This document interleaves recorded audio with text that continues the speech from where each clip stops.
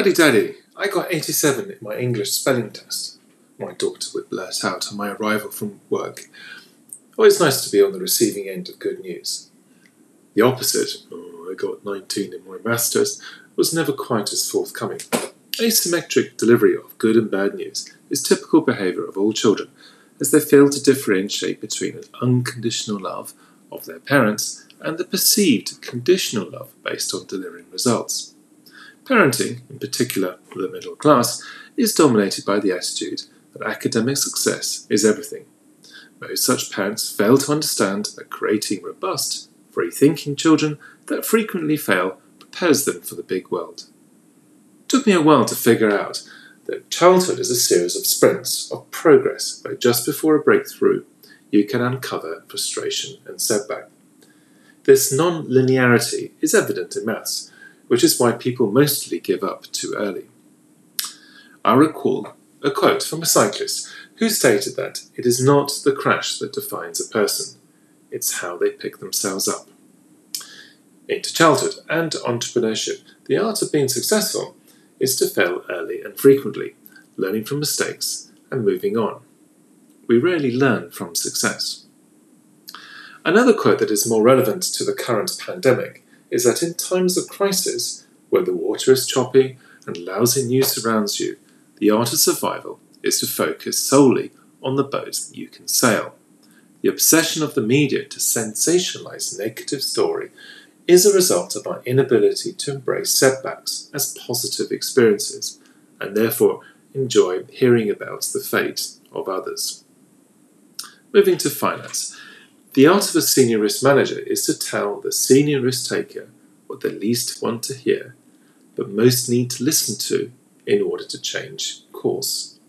Delivering cautionary opinion or trading losses in the heightened money-making atmosphere is never easy and needs to be timed extraordinarily well. You also better have your facts right. An extension of this dynamic is groupthink that came about in the aftermath of the Challenger shuttle disaster. The pressure was on to launch in early morning conditions when a supplier had not tested the componentry at such low temperatures. During the no-go round, the engineer pointed this out, and the manager made a commercial decision to ignore, and in places belittle, this new information.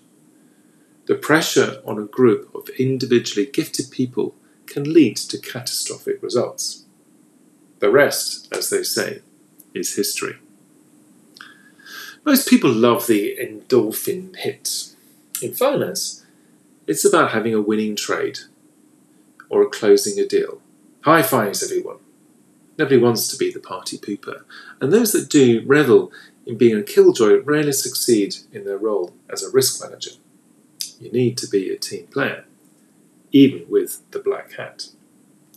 When we look at the scandals that have the suffix "gate," we follow a similar pattern of behaviour.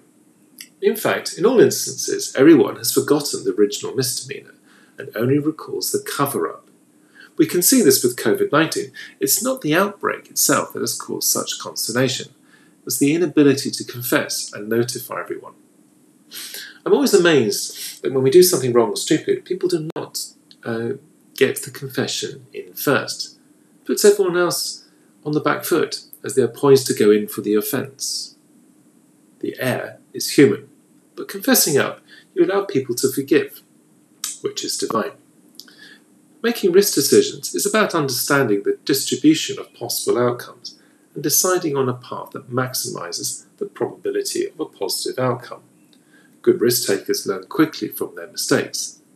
The best trades I ever done was to close out early loss-making strategies that would have ended up being a disaster.